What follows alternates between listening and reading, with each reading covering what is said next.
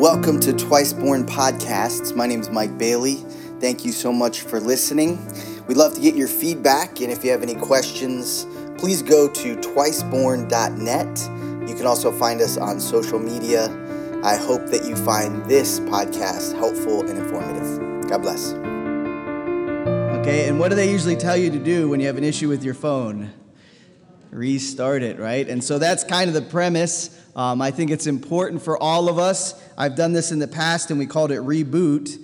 And the idea is that sometimes we get a lot of old things working in the background, and they're taking up the energy of the new things that we're trying to use. And so you got to restart things and get it reorganized. And so we're going to talk about our individual lives. How do we restart them sometimes and stop and take a break? And then then restart in a positive way? And then how do we do that as a church to make sure that we're always Christ-centered, Bible-based, Spirit-led? We don't want to be opinion-led or tradition-led or anything other than the Spirit of God, His Word, and being Christ-centered. So that's really our goal. So throughout the next month, all of July, we're going to talk about every single area of the church that we need to evaluate and consider. Are we being Spirit-led? Are we Bible-based? Are we Christ-centered? From worship to fellowship, to discipleship, to ministry and missions. And so we want to make sure that we're aligning with what God has for us. Well, as I was thinking about this topic, some of you know that, most of you know, we were in Africa a few weeks ago. And while we were in Africa, my son and I went to Mount Shione.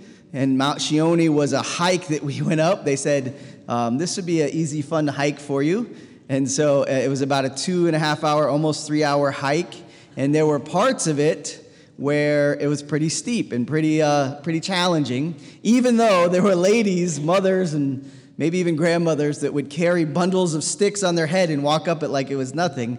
And so that kind of made you feel weak and out of shape. But the reality was, as we were going up, every so often we would stop to catch our breath. And I thought about that idea of stopping and then kind of reassessing the situation.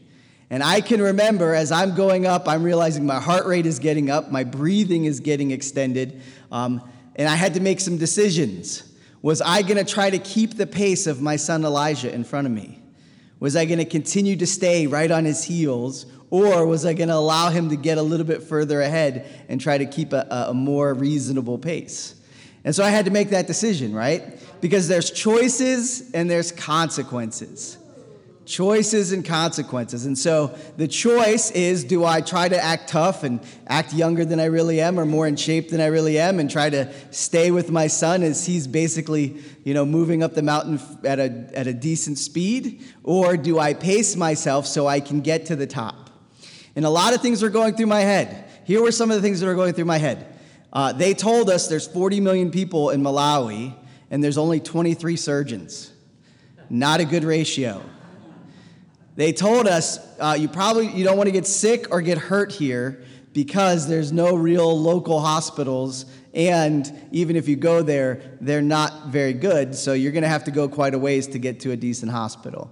And so in my mind, I'm thinking, I don't want to get hurt, and I don't want to fall over this mountain, and who knows what will happen if that takes place. And so I had to stop, evaluate my situation, evaluate what the pros and cons are, evaluate what is my long-term goal here. To get to the top of the mountain, to talk to the 6,000, there were 6,000 people that lived on top of the mountain in a village that were majority Muslim that had never really heard a clear presentation of Jesus Christ and the gospel.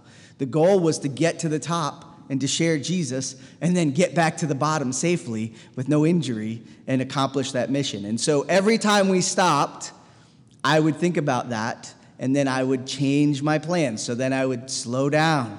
I would take my time. Even my son and I both agreed, let's watch where we're stepping, because there's jagged rocks everywhere. You can turn your ankle. There was a lot of thinking that had to go on. And as we're going up that mountain, I couldn't help but think, this is such a picture of life. Life is full of uphill climbs. And we go through times where it seems like you're not going to make it. It's impossible. And then you come over a ridge, and then there's a time of peace, and there's a time of actually joy, and everything seems wonderful and easy, and you hope that it's going to stay that way. But typically, that's a very small portion on your path. And then you're back into the incline. But what we can do in life as a church or as individuals is we can get stuck somewhere and stop and never go again. We can start making our way down and not get to the mission of our life or of the mission the church has been given. Or we can try to run ahead and go too fast or try to do too much in too quick of a period, and then we get exhausted and have even more issues. So there's wisdom for us to stop, consider what we're doing, consider what the mission is, what is the end goal, what are we trying to accomplish, and then accordingly make action, make plans, and work together. So the whole focus of this is to do that. Now, if you go to the next slide, many of you have this on your phone, right? And if you get so frustrated with your phone because it's just not working, it's frozen or whatever, you have to go to this and stop it and completely shut it off. And sometimes when you shut it off, what happens? That little circle keeps going for a little while. What is it doing? It's going through all the information and evaluating all the information, and it's reorganizing all that information so that when you restart it will do the same thing, except it will put the things that are most important on the front and the things that are going to make the tasks that you want to achieve more accessible, more efficient, more usable. And so that's the goal over the next month, is for you in your own personal life, for you to slow down and stop and evaluate, take into account your life, and then consider what are some things that God wants you to subtract from your life, what are some things that God wants you to add to your life. And then corporately as a church, what are some things that God is saying it's time to move on from, and what is there some things God's saying, I need you to start. And so these are very important times for us because it helps us in the future as we move forward together. So let's precede God's word in prayer and ask him to teach us what it is he has for us today. So let's pray. Father God, we thank you for your love. We thank you for your grace. We thank you for your mercy. We thank you that you are the God of creation and that within this created universe you have established seasons. You've established the maturity of things, a plant to be planted as a seed and then to grow roots and then to grow out and to have a life and to grow fruit and be purposeful and meaningful for your meaning and your purpose. And so, Lord, we ask as we discuss this, as we look to your word, we pray that your Holy Spirit would make it clear what it is you have for us. Guide us as we study together. Guide us as we listen. Guide us as we consider the words that you have recorded for us to know, and help us to apply them to our lives. Thank you for giving us clarity. Thank you for giving us wonderful leaders in the Bible, Lord, like Paul, who wrote down very important things for us to understand that your Holy Spirit had guided him to give us. And so we ask, Lord, as we read this, that our minds would be in tune to you, that we wouldn't be distracted by anything else, but we would be focused on you. Thank you for what you're going to do. We look forward to your return. We pray this in Jesus' name. Amen. We're going to begin in Philippians chapter 3, verse 12. So if you have your Bible, you can go ahead and turn to Philippians chapter 3, verse 12. All of these passages are in the sermon notes. So if you picked up the sermon notes, if you're ever wondering, well, where is he? What book is he in? What verse is he on? They're always in the sermon notes for you to look at. So Philippians 3, verse 12, and it'll be on the screens as well. Here's what it says. Not that I have already reached the goal or am already perfect, but I make every effort to take hold of it, because I also have been taken hold of by Christ Jesus. Brothers and sisters, I do not consider myself to have taken hold of it, but one thing I do, forgetting what is behind and reaching forward for what is ahead. I pursue as my goal the prize promised by God's heavenly call in Christ Jesus. Therefore, let all of us who are mature think this way. And if you think differently about anything, God will reveal this also to you. Verse 16. In any case, we should live up to whatever truth we've obtained, joining in imitating me, brothers and sisters, and pay careful attention to those who live according to the example you have in us. Verse 18. For I have often told you, and now say again with tears, that many live as enemies of the cross of Christ. Their end is destruction. Their God is their stomach. Their glory is in their shame, and they are focused on earthly things. Our citizenship is in heaven, and we eagerly wait for our Savior from there, the Lord Jesus Christ. Verse 21, He will transform the body of our humble condition into the likeness of His glorious body by the power that enables Him to subject everything to Himself. And so here Paul is saying to the Philippians, he's saying, look, let us move forward together. Let us consider what God has put us here on this earth to do. Let all of us consider our role in moving the mission of building the kingdom forward. You know, every single one of us in this room, if you claim to know Christ, if you have repented of your sin and you believe in Christ as your Savior, you're part of the mission. God has intentionally put you here at this time in this place to be part of the mission. And the mission is to move forward in the kingdom of God as we await the returning of Christ, who then will give us the reward. And so we move forward and we have a mission. So everyone in this room, God has given you a mission. Do you believe that today?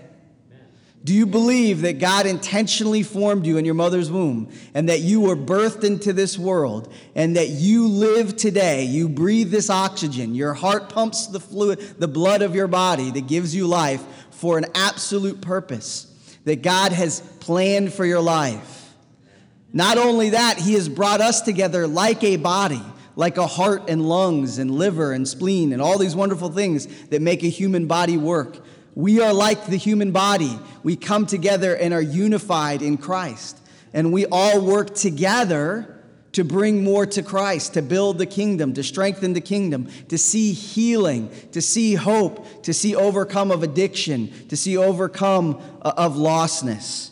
And so today we have to recognize we have a future ahead of us. But Paul makes it very clear there are lots of challenges and lots of issues that will thwart the mission. How many of you have recognized in your life that you've been distracted from your mission? How many of you have recognized in your life that it's not always easy to put all your attention on God's mission for your life? Here he gives a couple of examples. He says our stomachs, right? Our stomachs. And you know what's interesting? I started the practice of fasting in my life. And you know what the important thing of fasting is? It tells you how much you love your stomach. Because when you don't feed it, your stomach gets mad at you. Do you know how many times I've told my stomach, you are not my Lord. You don't tell me what to do. And you know what my stomach says? I will tell you what to do. You will eat. You're hungry. There's food right there. Eat it, eat it, eat it. I'm in control, not you. If you really think you have willpower, go without food for a day or two and begin to see the power of hunger, the control of your stomach. I believe the benefit and the realization. Jesus said, he said, when you pray, pray like this. And when you fast, he assumed we would fast. He said, when you fast, don't fast like the Pharisees where they let everyone know what they're doing. Do it in secret because the Lord will see what is done in secret and he will reward you publicly. But the purpose of it is not just to give you the benefit of God's favor in your life. The purpose of it is to humble you. If you struggle with pride, if you struggle with dealing with thinking you're better than others, humble yourself through fasting. It's a powerful tool that God has given us to be completely reliant on Him. What if you hungered and thirsted for the things of God like we hunger and thirst for earthly food? What amazing people we would be. And so Paul says there's going to be this distraction. Maybe even right now you're thinking of lunch. Maybe right now your stomach is already speaking to you. Because our stomachs speak to us. Our appetites speak to us. They are given as a blessing, but they can easily become a curse when they take the place of God's role in our life. And so we don't want those things to happen. We don't want to be deceived by the world and begin to believe the gospel of the world that you are God and that everything you want should be yours and that really life is just an experience to be had. That is a lie. And if we seek that, we will deviate from the purposes God has for us. And so we have a problem. And I just want to kind of lean into these challenges I see in the church and in my own life. First, unfortunately, we'll be tempted to use the rearview mirror to drive. will be tempted to use the rear view mirror to drive. How many of you have driven using the rear view mirror alone? I don't drive car. Logan, that's why you don't drive a lot. The reality is, how difficult would it be if you only used your rear view mirror to drive? You know, when all we talk about are the good old days, and all we want to do is get back to the way it used to be, and all of our focus is on how good it was. You know, we remember a lot rosier than it actually was, right? And it can be a temptation in all of our lives to keep looking backwards, to keep looking to what was, and not think about what will be. And I believe this is a temptation that we have in our own lives. Many people, high school was the best years of their life. College was the best years of their life. Their young married life was the best years of their life. And every day, all they think about are those years instead of embracing the year they're in, embracing the season you're in. Embrace the beauty of where God has put you today, not where he put you 10 years ago, 30 years ago. You cannot move forward, you cannot drive safely forward if you're only looking in the rearview mirror. And so as an individual, I have to be able to confront my own desire to drive through the rearview mirror. As a church, we have to be very careful that we don't move forward by driving using the rearview mirror. Secondly, we have to be careful that that we don't navigate using traditions of our life or the traditions of men and not the Holy Spirit. We need to navigate forward, whatever it is, by looking to the Lord, listening to the Lord, reading God's word, praying, listening to those that we know have a close relationship to the Lord. I have people in my life that are mentors, people I go to ask questions. What do you think God is leading us to do? What is he leading me to do? We need those directions in our life. I can't say, well, what do we always do? Or what have I done in the past? Or what is the thing that we always do it this way? Because that's looking backwards. And Jesus confronts that within his own time. When he dealt with the Pharisees, the religious leaders of his time, he continually confronted that you've taken the traditions of men and put them in the place of God's leadership in your life. You've taken the traditions that they built off of Moses' laws, and you've turned it into a crippling law for those that are underneath it. You've distorted God's truth, and you've turned it into your own traditions. And he says this is not pleasing to God. God is looking for those who worship him in spirit and in truth, new manna every day, trusting as he leads us forward that he will give us new visions and new insight and new passions and new desires, and that he won't always have us go back to the old wineskin, but he'll give us new wineskin to be filled. And so he calls us individually to continue to grow. I can't rely on my spiritual growth from last year. I can't rely on my prayer time from 2 years ago. I can't rely on my commitment to being part of a group or being part of the church or giving and being generous that I did 10 years ago. It's about today. It's about where are we going in the future. And this is a temptation for all of us. This is the flesh. This is how we get pulled away from going where God has created us to go. And then finally, I think the greatest challenge we have is we set earthly destinations. We think about the end of our life as, what am I going to do in this life at the end? Where am I headed in this life? As a Christian, we're told, Paul just said, we're not citizens of this earth. This is a temporary existence. Our eternal existence is the one that matters. Our eternal existence is the one that we should always be focused on. If I'm going to make a destination, many of you use GPS and you put your destination in. Unfortunately, too many people put earthly destinations in for their lives. And God did not create us to have an earthly destination. He created us to have a heavenly destination. And that means whatever happens in this life, whether good or bad, whether it's adverse or encouraging, it's just part of the journey. It's not the destination. The destination is our eternal dwelling in God's home that is perfect. There's no earthly destination that compares to that. So individually, I can't just say I want to achieve this or get to this level so that I have achieved something in this life. That is not the mind of a follower of Christ. The mind of the follower of Christ is, I will give everything I have to follow Christ to the day I die, so that when I enter the kingdom, I'll have much to give in eternal value. We have to reset our destination. We have to recalculate our destination. We need to stop our lives and think about, yes, all of you knew this was true. We all know it's true, but we need to stop and evaluate. Am I living this way? Is this true of me? Is this who I am? And so God gives us the answer. He says, here's how I want you to recalibrate. Here's how I want you to refocus. You've heard this. None of this is new, but it's something we have to be reminded of on a regular basis. Matthew 22:37-40. It says this. He said to him, love the Lord your God with all your heart, with all your soul, with all your mind. This is the greatest and most important command. The second is like it. Love your neighbor as yourself. All the law and the prophets depend on these two commands. When we stop and consider our lives, can we truly say, when we get up in the morning to when we go to bed, that we seek to love God with all that we are? Whether it's with our time, whether it's with our energy, whether it's with our thought life, whether it's how we treat our family, how we treat those around us, how we live our lives. Do we truly love God with all that we are? When we return this life that God has given to us back to Him, and He evaluates it, will He see a life that was full of love for Him and for others? These are the things we need to challenge ourselves with. These are the things we need to look at our own heart and look at our own mind and thoughts and consider, is this true about me? Our flesh will reject this. Our flesh will say, don't worry about it. Our flesh will say, you have too many other things to worry about. Don't listen to this. This doesn't really matter. You're a victim. You have too many things going on in your life. Don't consider these things. I know, because the flesh says these things to me as well.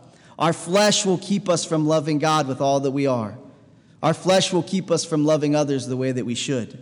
And so we're called to love people. This is called the Great Commandment. We've been given a great commandment. It's been something that we have been told. If you're a follower of Jesus Christ, this is what you're to be. You're to love God and you're to love people. And then secondly, we were given a mission. We call it the Great Commission.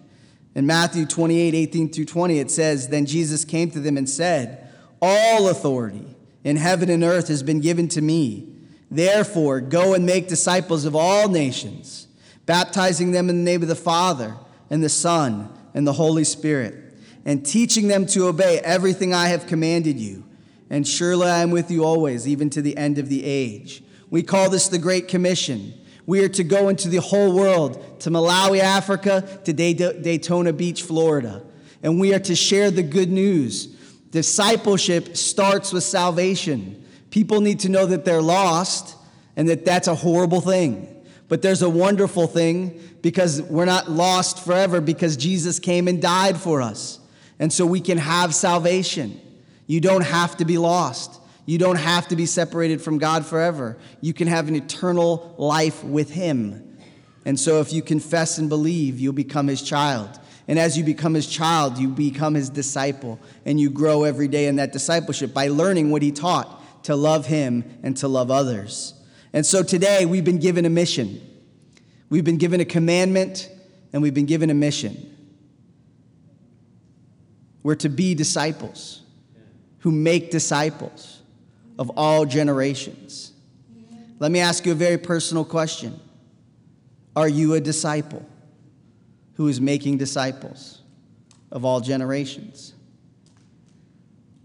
The temptation when I was growing up, the temptation you may have is, well, Pastor Bailey, Pastor Mike, that's his job. I get that. That's what he's here to do. That's why we have him here, right? He's the one who does that. Unfortunately, the Bible doesn't teach that. It actually teaches the opposite. I'm here to encourage you to be a disciple who makes disciples of all generations. My responsibility is to do everything in my power to encourage you to recognize the mission that God has given you specifically. That He put you on this earth to be His disciple. And not just for you, but for you to disciple others. And not just others, but every generation. Not just people that look like you or have your same background, but people that are children, people that come from other customs and other places. This is what we've been put on earth to do. This is the mission of our lives.